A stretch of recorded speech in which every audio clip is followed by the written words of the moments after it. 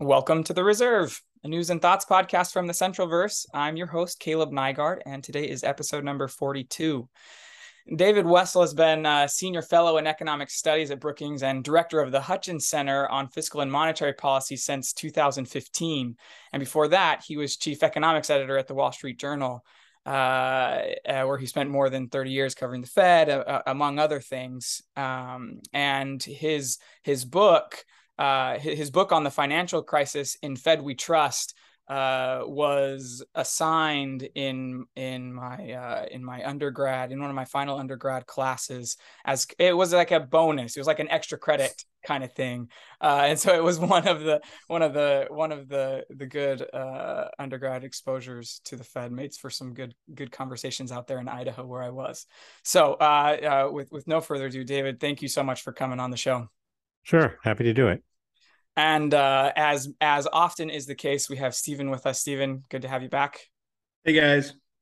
Okay, now today is a big topic. It's a long time coming. As listeners of the podcast know, we've talked to a lot of journalists that are on the beat right now, that are covering the Fed, that are going to the meetings, that are asking the questions, that are breaking the stories and of the last year, the scandals and the ups and downs of the COVID pandemic and its response, and then the lingering effects, and now inflation. So we've talked to a lot of them, but there are certain things that are kind of hard to ask to certain journalists that are still on the beat.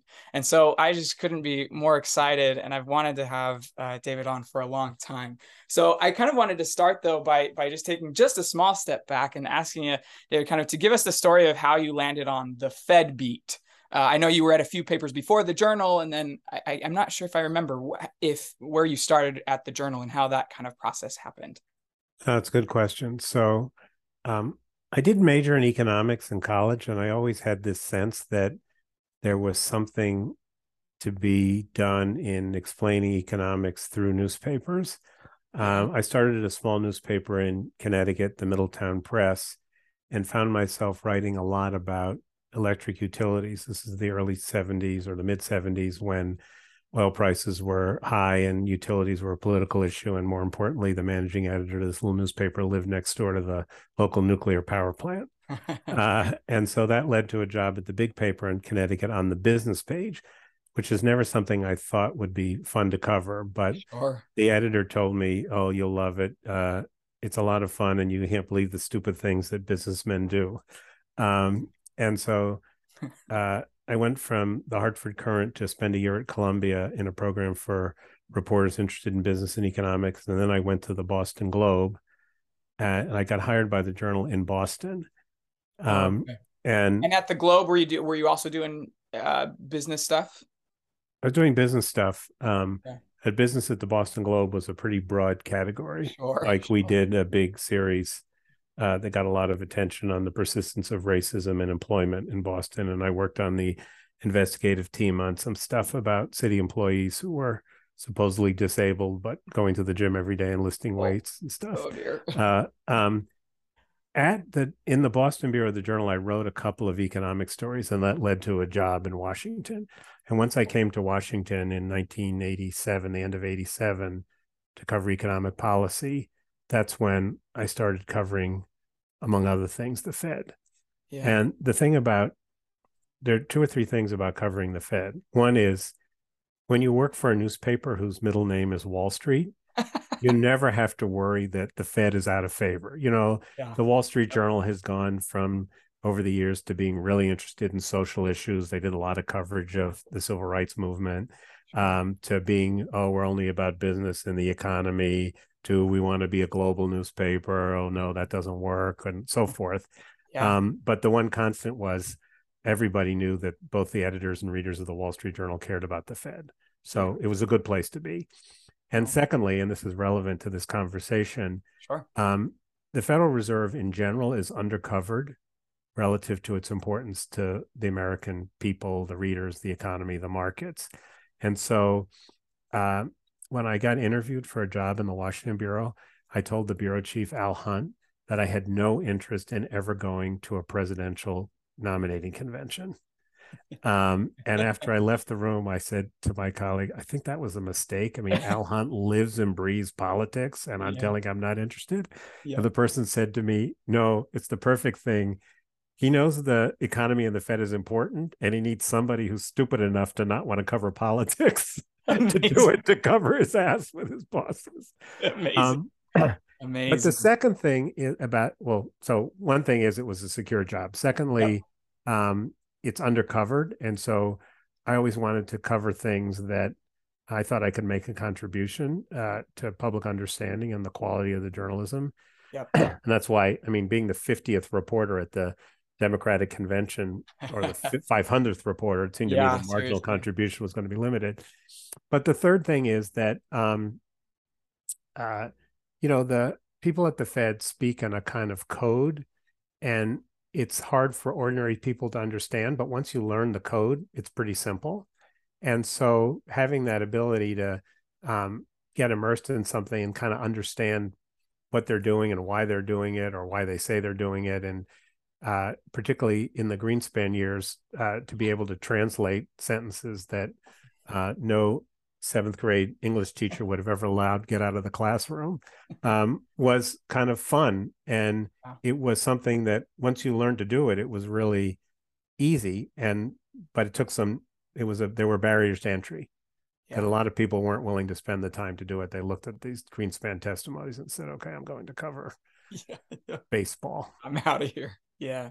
When So, Caleb, if I can jump in just please. quickly, just because it's interesting to, you have obviously like a wide perspective on how the Fed beat has changed over time. And Caleb and David, maybe you'll remember exactly the context of this better.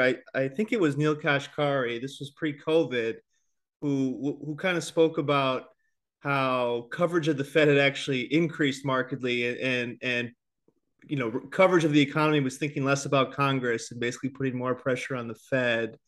Do you see that? I mean, how has the Fed beat, or you say it's still undercovered, I guess, despite all their efforts. Has it changed? Have they made progress? Are people putting too much on the Fed these days? I know that's kind of a new topic too, is thinking the Fed can solve everything. I don't know Okay, if you have thoughts there. I think you have to distinguish between how the press covers the Fed and the Fed's role in the economy and its public thing. So let me take those separately. The coverage of the Fed has changed because central banking in general has changed. And, there's the famous Montague Norman thing, like never explain, never excuse, or something. I Yeah. don't have that right. Something like that, right? Yep. Never. Um, Yeah. and I used to joke that Alan Greenspan did one on the record interview early in his tenure as Fed chair and never did another one. Actually, he did two others that I know of. Yeah. One was a mistake he did with the Washington Post, and we bitched, so he did one with us too, and that was it. But remember, when I came to Washington to cover the Federal Reserve, the Fed didn't announce that it was Right. making an interest rate change. Yeah. Which I can describe later, led to my most spectacular error as a reporter. Oh, I'm excited for And this. now Jay Powell has press conferences after every meeting. So, there's TV footage, there's something to work with. So the fact that central banks in general have seen communications with the public as a more important part of their toolkit has obviously been reflected in the way the press covers them. I spent some time in Germany for the Wall Street Journal in 1999 and 2000 when the European Central Bank was getting off the ground. Yeah. And I remember once in a so I went to an ECB press conference in Frankfurt, and after that, I had arranged to talk to Greenspan off the record for some story I was working on. And I said, Mr. Chairman, I've just come from a European Central Bank press conference. It was on the record and they served food to the reporters. And Greenspan's answer was, in which did you find more useful? Amazing. So that's changed. And so I think the Fed gets more coverage now than it did. I'm not sure that there are very many people who specialize in covering the Fed as the best reporters do. I will say that now that I don't work at the Wall Street Journal anymore, that the New York Times has gotten a lot better at this than they used to be. I think they devote more energy to it. Sure. That's sort of, Steve, a different question than how we think about the Fed. I mean, during the global financial crisis in 2007, 8, and 9, it looked like the Fed was running the world and bailing out banks and deciding which banks lived and failed and getting all very visible. I remember once speaking, I think it was at some conference at Yale, where someone who worked for the Federal Reserve said, why is the Fed getting so much grief and the other bank regulators like the Office of Thrift Supervision and the Office of the Comptroller of the Currency don't get any grief? And I said, because no one ever heard of them and they know who you are. And so I think that changed the public perception of the Fed, and people became aware of how much power they had. And then that carried over to the COVID crisis. And so the dysfunction of Congress, and with the exception of COVID, where Congress did a lot, I think people began to look at the Fed as the one institution in Washington that could move quickly and solve problems that the politicians couldn't. So that's obviously changed the Fed's prominence, and with it, the coverage of the Fed. But I think that's separate from the Fed's decision to become more public, outward facing, which did contribute to more coverage. Yeah. Yeah. Can I ask, I'm curious to hear about a little bit more, if you can talk a little bit about the evolution of covering the Fed. Also not just independently, but I'm curious if you can talk to it like collectively. We talk now about the Fed press corps very much as, although they're individual journalists, and we're going to get later to why that is important, that there are still groups, but there's a lot of talk, and I don't know if it's just Twitter or what it is, but there's a lot of talk about, the press corps. Did you feel when you came in the late 80s or in your early days that you were joining a group of, and it's just a sense that I have that now there is like a group, Yeah, I think that's right. I think that's may reflect two different things, but they're related. One is, there really were 3 or 4 people. There was someone at the Washington Post, somebody at the sometimes someone at the New York Times. That was about it. The FT, that was about it. I mean, if the Fed had called a meeting to talk to the chairman, they might have had trouble getting 6 people to show up. Right? So I think a couple things changed. One is, as I said earlier, so there is now these people, you see these faces at the Fed press conference. If you're a Fed groupie, you can see the same people, and people joke about who's going to ask what question and stuff like that. And people rate the questions. And the one I can't quite figure out is the reporters who are in the press conference who are live tweeting answers to their own questions. I'm wondering, so does anybody listen there? David Beckworth, almost every meeting, tweets a picture of the meeting when the camera pans to the reporters and they're all hovering.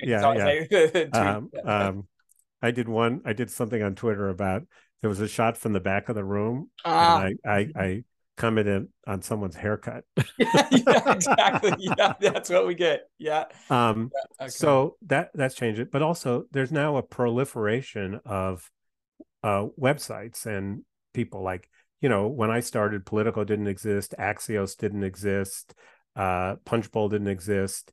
There was a couple of wire services, the Dow Jones News Wires and Reuters. Bloomberg was not as big a factor now. So they're just more small, market-driven wire services. So there is now, I think there is a press corps, but I think there's kind of an inner circle. I think that you can see it in the commentary when Nick Timros writes something. People in the markets who care about the Fed start to dissect every adverb he uses, and does he know something, and has he talked to the chair? And I don't think that, a lot of when NPR Marketplace does something, I don't think they think that's the same authority. So I think there's still an inner circle. Yeah. Okay, and we're gonna get to that. And kind of to jump ahead then, and to get tangential to this, although we're not quite to the heart of it, is I do want to talk about this from a second, if you don't mind opining on this from the Fed's point of view, or from the Fed's perspective, or from kind of optimal policy making. there was an argument in June about, and that was the meeting where the kind of one of the first times that Nick writes this big piece. It was, you know, just a couple of days before the meeting, and markets start to move. And then at the meeting a couple of days later, the Fed goes for 75 basis points instead of the 50 basis points that they had been telegraphing up until the blackout period. President George from the Kansas City Fed dissented on the vote, wanting just the original 50 basis points. And I believe afterwards, which was kind of surprising, she's been traditionally a little bit more of a hawkish member of the committee, but kind of her point was like, we had kind of committed to going the 50 basis points, and so we should have stuck with that, since that's what we told people going in. And she was the only dissenting vote. And so the Fed is kind of in an interesting position in that since the global financial crisis, communication has not only been important for credibility, transparency, accountability kind of reasons, but as a specific monetary policy tool. And as all tools, are they credible and consistent in the way that they use that tool? And I think that's where George's dissent was coming from. And so, as somebody from the media that has been in the media but is no longer, I know you're still doing all sorts of commentary and stuff, but not in that kind of press corps position. Mm-hmm. You know, how does the Fed, how should the Fed be thinking about this forward guidance credibility when it's stacked up against maybe their other jobs? So one of the evolutions of central banking, I think, for which Bernanke was an early advocate even before he was at the Fed, was the notion that monetary policy can be more effective if people anticipate it. Yeah. That is, if we get 6 bad inflation numbers in a row, you should know that the Fed is going to be tightening interest rates, and that will get the markets to move interest rates, and that will amplify the Fed's ability to do its job.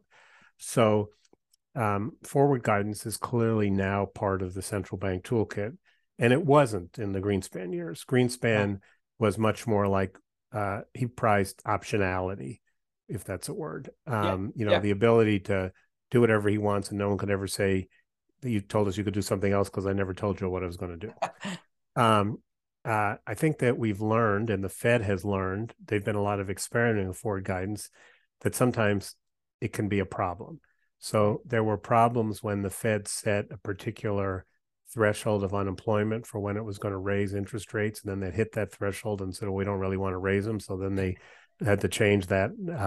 But doing a time specific, we're going to keep rates low for 2 years, that also didn't work very well. So I think they've learned that it's really hard to give conditional forward guidance because people don't hear the conditions.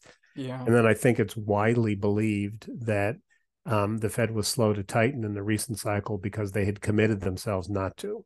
Mm-hmm. So I think that's a work in progress, and that's important. I do think that, we once had a panel at Brookings where we talked about Fed communications, and I accused some of the Wall Street Fed watchers of their idea of optimal Fed communication was that they could always tell their clients with 100% certainty what the Fed was going to do before the meeting. Yeah. And I said, I understand why you want that, but when you think about the interests of the overall economy, is that what we really want? Yeah. Surely we want this, and they always give themselves an escape clause, but no one hears it. So we want the Fed to be able to react when the world surprises them. And it looks to me like we're in a situation where people have gotten used to the Fed reacting when there's really bad news. So people accept that, we have a COVID pandemic we didn't anticipate, so they change course and nobody holds it against them. We're not so sure about the upside, So I don't think the issue of credibility is as important as not locking yourself in, and maybe they're related. Yeah.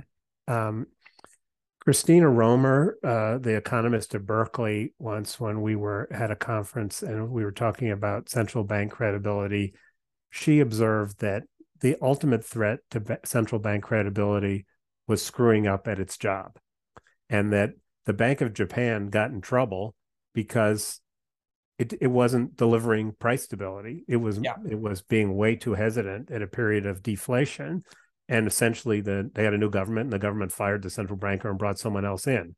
So I think it was a good point to remember that you can dance on the head of the pin about how you measure credibility and did they blow their credibility and all that. But Yeah. in the end, if you deliver full employment and price stability, that's pretty much protects you about other things. I think that incident you mentioned with Nick Timros was not unique, but extremely unusual. I Yeah. only know of one other instance from my time at the Wall Street Journal where the Fed actively sent a message to the journal that the conventional wisdom was wrong. 100 years ago, John Barry in the Washington Yeah. Post wrote something that suggested the Fed was going to do, I didn't remember what direction. Sure. And the Fed reporter at the time, Greg Ip, got a call from the Fed saying, like, that wasn't a very good story or something. And I remember Greg saying to me, so what should I do? And I said, so the Fed called you and told you that something that the Washington Post wrote and the markets believe is wrong? I think you should write a story saying that, like it's pretty clear to me. It's always hard with the attribution because you can't say the Fed called me up and without the benefit of any inside knowledge, it looks to me like that incident you referred to with the Wall Street Journal, Nick Timros, that the markets were looking for 50. Powell wanted to do 75, and Powell seems to be very concerned about surprising the markets, which I think may be a downside of his tenure. Yep. And so he sent that signal. But I don't think that is the norm. When Greg Ip left the Wall Street Journal for The Economist, we had a farewell party for him. It's actually at a house in my neighborhood. And I remember giving him a plastic tray covered with aluminum foil saying, this is the silver tray that CNBC says all your stories are delivered on. I saw Greg the other day, and he claims not to remember that, but I am certain of it. So I testify to that. And I think there's where people misunderstand how this works. If you talk to people at the Fed a lot and you have some sense of how they're thinking about the world, it's not that hard as a well-informed reporter to have a hypothesis, a good, strong sense about what they're going to do. And any reporter who has a strong sense of what the Fed is going to do, or in any story, it's much easier to get that confirmed. It's not like you call up and say, so is it going to be 50 or 75? Yeah. And you learn over time how to read the signals. And so, for instance, if you have somebody who's generally been hawkish and suddenly they turn dovish, you assign a lot of weight to that and you write that accordingly. So they do have the benefit of talking to people at the Fed, and some of the Fed watchers on Wall Street do not. So that's one reason they're informed. But there's a lot more thinking and work and triangulating that goes on here than the public generally thinks. I'm always amazed at how outsiders and even some insiders think that every story that breaks news is a leak. And they don't accept that actually there's a lot more active in the reporting. There was one story I did at the Journal, and it caused a problem. And one of the governors admitted to having talked to me, and he kind of took the fall for a leak that he wasn't responsible for. By the time I talked to him, I already knew. He was like the third source on the story, and the other two people never came forward. Oh my gosh. The best thing, though, is there's this great transcript of a Fed meeting, which I used to have on my bulletin board, where there's some discussion of a story I'd done at the Journal, and they're doing the admonition to the FOMC not to be so candid with the reporters. And Greenspan is trying to say that there wasn't a leak, that I just figured this out. And he starts to dissect the attribution I used. Amazing. And it was ridiculous.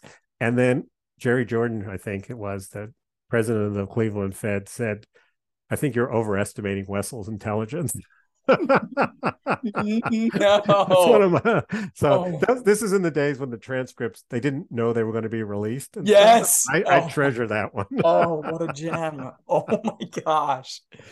Oh my gosh. What a gem. Go ahead, Stephen. Yeah, this is why this is amazing. I was going to say, David, so I often hear Fed reporters talk about talking to folks at the Fed the way you just did, which is just to say, I'm talking to folks at the Fed, and this is what I'm hearing. Who is that typically? Is it just you're calling up the members of the FOMC? Is it you're talking to Michelle Smith, or is it you're bothering the interns who get the coffee to see if they've heard anything? Like who is typically talking to you, and who are you trying to talk to? One of the Fed staffers I know said the Federal Reserve is the only ship that leaks from the top deck. So, particularly presidents of the 12 regional Fed banks seem to like to have a good high profile, and they tend to talk to reporters. Some of them talk more than others, and some of them seem to want to talk more on TV than in private. I don't know about the current cast of governors, but in general, there were always several governors who were willing to talk. And the chair has a big voice. And if you look at Jay Powell's schedule, they don't give you the names of the reporters, but you can see when he talks to reporters. Michelle Smith, who's the chief of staff and the head of communications, has been there forever. She was there. I think she was there with Greenspan, going back that far. She's like the permanent. It's like one of the British Treasury, the permanent secretary. Yeah. She has a big influence, especially when reporters think that they know something, and if they're wrong, I suspect she sometimes influences them to say, like, yeah, I think you're overdoing that or something. Mm-hmm. But I don't know, does that answer your question, Steve? I don't know if anybody who ever got anything from an intern at the Fed. There are some people on the staff who talk to reporters, but they're pretty careful, and usually that's authorized. Okay. Like I remember once, you're making me feel really old, but I remember there was a point during the credit crunch of must have been the early 90s, when the Fed moved the discount rate, the rate that they charge banks on the loans the Fed makes directly. And like, I was excited about this because like, this is one of the few things that I actually read in an economic textbook that was actually happening. And they put then Don Cohn, who was the director of monetary affairs, on the phone to explain it. And like, I was like, holy cow, like not only do I know what they're talking about, because I remember 3 things from my intro economics, but I'm talking to the head of monetary affairs who never talks to reporters. Yeah. And it was some of that during the financial crisis when they were doing all these complicated things, and the principals didn't have time to explain, okay, this is how this facility is working and stuff. But those are more like explaining what they do. The people, if you want to get a sense of what's happening with monetary policy, it almost always comes from members of the FOMC. And could that go from you to them too? So if it gets to Monday of the FOMC meeting and you go, I don't really know what to say in this paragraph of my story, can you just call up the Cleveland Fed and say, look, I need a little help, or how does that work? Well, they're pretty good about obeying the blackout period. And that's the period about a week before a meeting where they're not supposed to make public comments. And that incident that you referred to, where the Journal got this heads up that we're going to do 75, the Fed was in an awkward position because nobody could give a speech or give an on the record interview. So they had to send a signal that way. It's more like if there's a certain cycle to this now that the Fed makes decisions at meetings. In the run up to the meetings, you try and schedule interviews with people and get a sense of what they're thinking. I suppose you could ask, what are they going to do? But it's usually a lot more of a dance than that. So like, the last time I talked to you, you were really worried that the Fed was at risk of not moving fast enough to break the back of inflation. So what have you seen in the last month that has influenced your decision? That kind of thing. Yeah. Some people are more explicit than others, but it's in that sense, it's just like any other reporting. When you're talking to members of Congress about what's going to happen on some deal, that somebody who's been really pessimistic about getting a breakthrough on, say, a tax bill suddenly says, things are moving, I can't talk to you. You take that as a signal like, okay, I got to get to work here, because now we've gone from this has 0 chance to better than 50-50. That's what I meant about people underestimate the amount of intellectual energy and clever detective work that goes in. And, it's always the case that reporters sometimes bluff, and some people are smart enough to not fall for that, and others aren't. As long as we're telling war stories, I remember once when Lloyd Benson was the Secretary of the Treasury, I heard a rumor that he was leaving, and I called the PR person and I said, "So, what's the deal on Benson's resignation?" And she says to me, "Oh, he sent the letter to the White House, but I don't think the president has read it yet," or something like Oh that. my And I thought, God. like, okay. Doesn't happen very often, but good reporters are like Columbo, like, Yeah. and I think people underestimate the role that the reporters play. But because the Fed cares about what expectations are and what markets think, when reporters get too far off base, they sometimes do get some steering. And that's where I think people are right to say that the Fed's playing an active role here. Yeah. So let's take that just for a couple of minutes and then talk about kind of the incentive structure that this sets up when there is a moment. And like you said, we'll at the top of this part of the conversation, we'll just say that this doesn't happen very often at all. But I think of that, that day, right? Like in June, like Friday, two big inflation things come out. And I think there was another something over the weekend. So there's a lot of news that was coming. But the Fed knew they were in a blackout period, but they wanted to get a message out. So they have to decide what to do about that. And so, they decide and we're supposing that this happened. We don't have any for sure knowledge that this happens. And then, a journalist gets this call, turns out to be wildly correct. And I mean, obviously, because that was the purpose. And then that like can make a material difference on that journalist's career.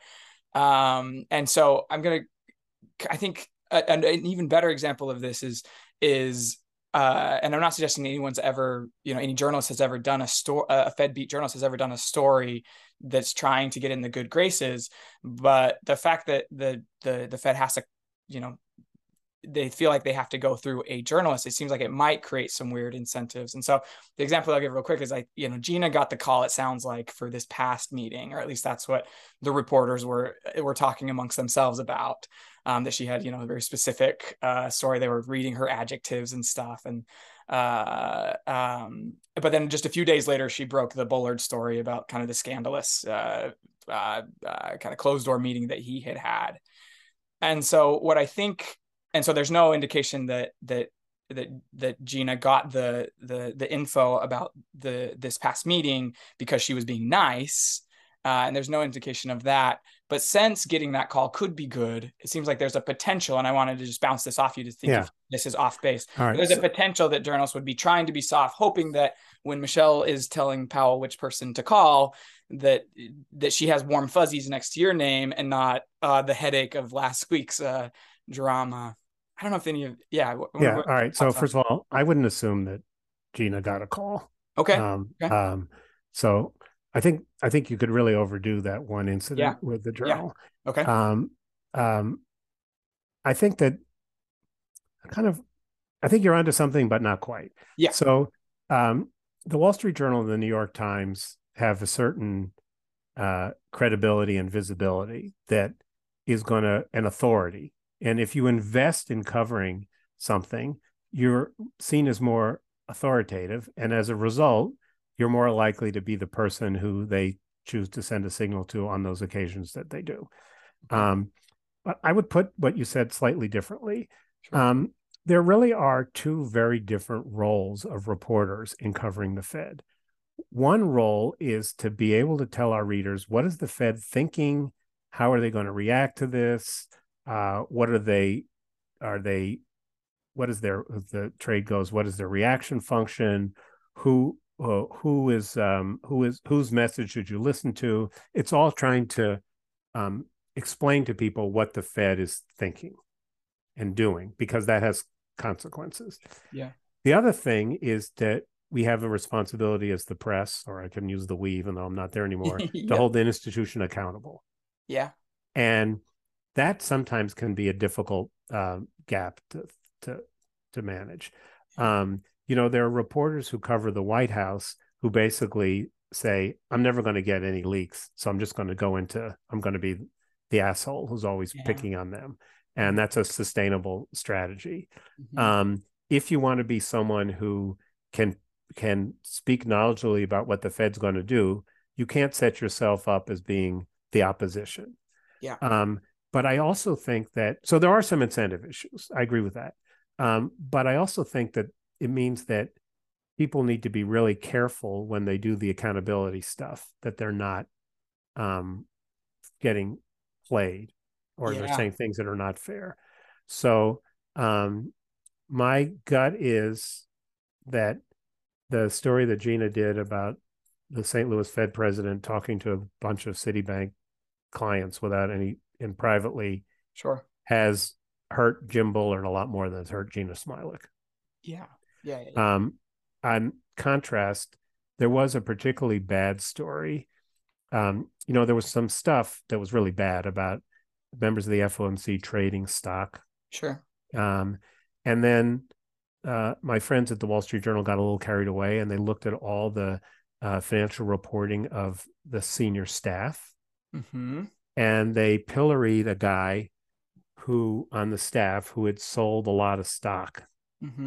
And they knew some, they didn't know a lot. But basically what had happened is this guy's father-in-law was rich, committed suicide. He and his wife inherited all the stock. He went to the ethics people and said, what do I do? And they said, you need to sell it. So he sold it. And they made this look like it was insider trading. And so I suspect that that reporter is not going to get a lot of favors from the Fed. Sure. Yeah. So I think there is an incentive problem. Like if you want to be an insider, this is true in Washington in general. Yeah. Do you want to be an insider or do you want to hold them accountable? And the best reporters are good at being insiders, but they let their sources know, like, you screw up, I'm going to screw you. Yeah. But that's hard to do. Yeah, I can imagine. Yeah, that's interesting. Okay, that's really helpful. That really frames it differently than I had in my head, which is helpful. And here again, it's we kind of have two things here. We have the kind of in general, which is those two things that you're trying to balance, like you just said, and then these specific moments, right. and that kind of credibility is important. That's fascinating. Okay, well, let's just close it up in just the last minute. You had mentioned at the beginning the fact that like the Fed not announcing its moves led to the biggest reporting mistake of your career. I want to close because I don't think we got that story. Okay, so let's close with that. So when I started covering the Fed didn't announce its decisions, and it didn't always make its moves on the day of the meeting. They would basically authorize the chair to make a move. Sure. And they would send a signal by the way they came into the markets. Okay. Like how much or what time. So we had this game where they would do something, and then we would call around and try and get confirmed that they'd actually done something. You're calling like this, what you're calling brokers and calling people in the government. Oh, okay. So at the time, there were people in the administration who would get informed when the Fed had done something.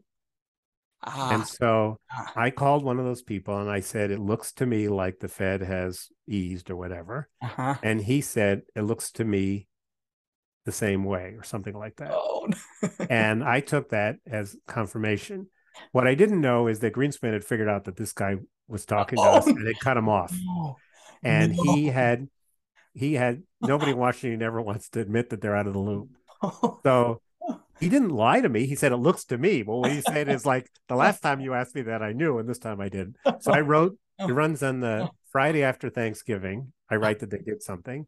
And on Monday morning, the Fed comes in the markets with like the equivalent of howitzers to make clear that I was wrong. This did not go over well with my boss, Al Hunt. I wrote Greenspan a letter and I said, you have a hard enough job. I made it harder. I apologize. Wow. So 3 or 4 days later, my phone rings and the secretary says, will you hold for the chairman? I'm thinking like, oh shit, this doesn't happen very often. And Greenspan comes on the phone and says, This is the first time since the Fed was formed in 1913 that any reporter has ever apologized. Oh my gosh. And Oh it my was true. gosh. It was that kind of stuff that led Yeah. the Fed, it contributed to the Fed being more open and explicit. It Yeah. was pretty clear that people in Congress would say, like, what's the deal here? You're a public agency. You do something on monetary policy. You don't tell anybody. The Wall Street Journal figures it out. And then 6 weeks later, we read the minutes to find out whether they were right or wrong. What's the story on that? And Yeah. so that pressure to kind of like, we can't really control the leaks led Yep. them to be more open about what they had done. And Yeah. it was a certain democratization of the FOMC when if the chairman had got to make all the calls, as Greenspan and Volcker did, they felt like they were kind of, why am I here? Yeah. And as the Fed became more democratic in the lowercase d sense, making decisions at meetings then led naturally to making announcements and stuff. But the fact that they couldn't control us led them to want to control the message more. And Yeah. that was wise on their part. Took a lot of the fun out of covering the Fed, I tell you that. Yeah. Because Oh, in those days, no one else tried to do what we did. We had like a lock on this business. We would confirm or not that they had tightened. And since they would do it at random times, it wasn't so obvious as everybody calling around on the day of the meeting. yeah. It was a constant job. This has been amazing. Well, we have to close it out there because of time, but we could keep this conversation going for hours, I think. And No, so it's fun. we'll look for an excuse to bring you back on. Listeners, David's Brookings page, his Fed book, which is In Fed We Trust, and his new book, Only the Rich Can Play. Links are all in the show notes. Both David and Stephen, thank you guys for coming on. It was a pleasure. Thanks for having me. Thanks, guys.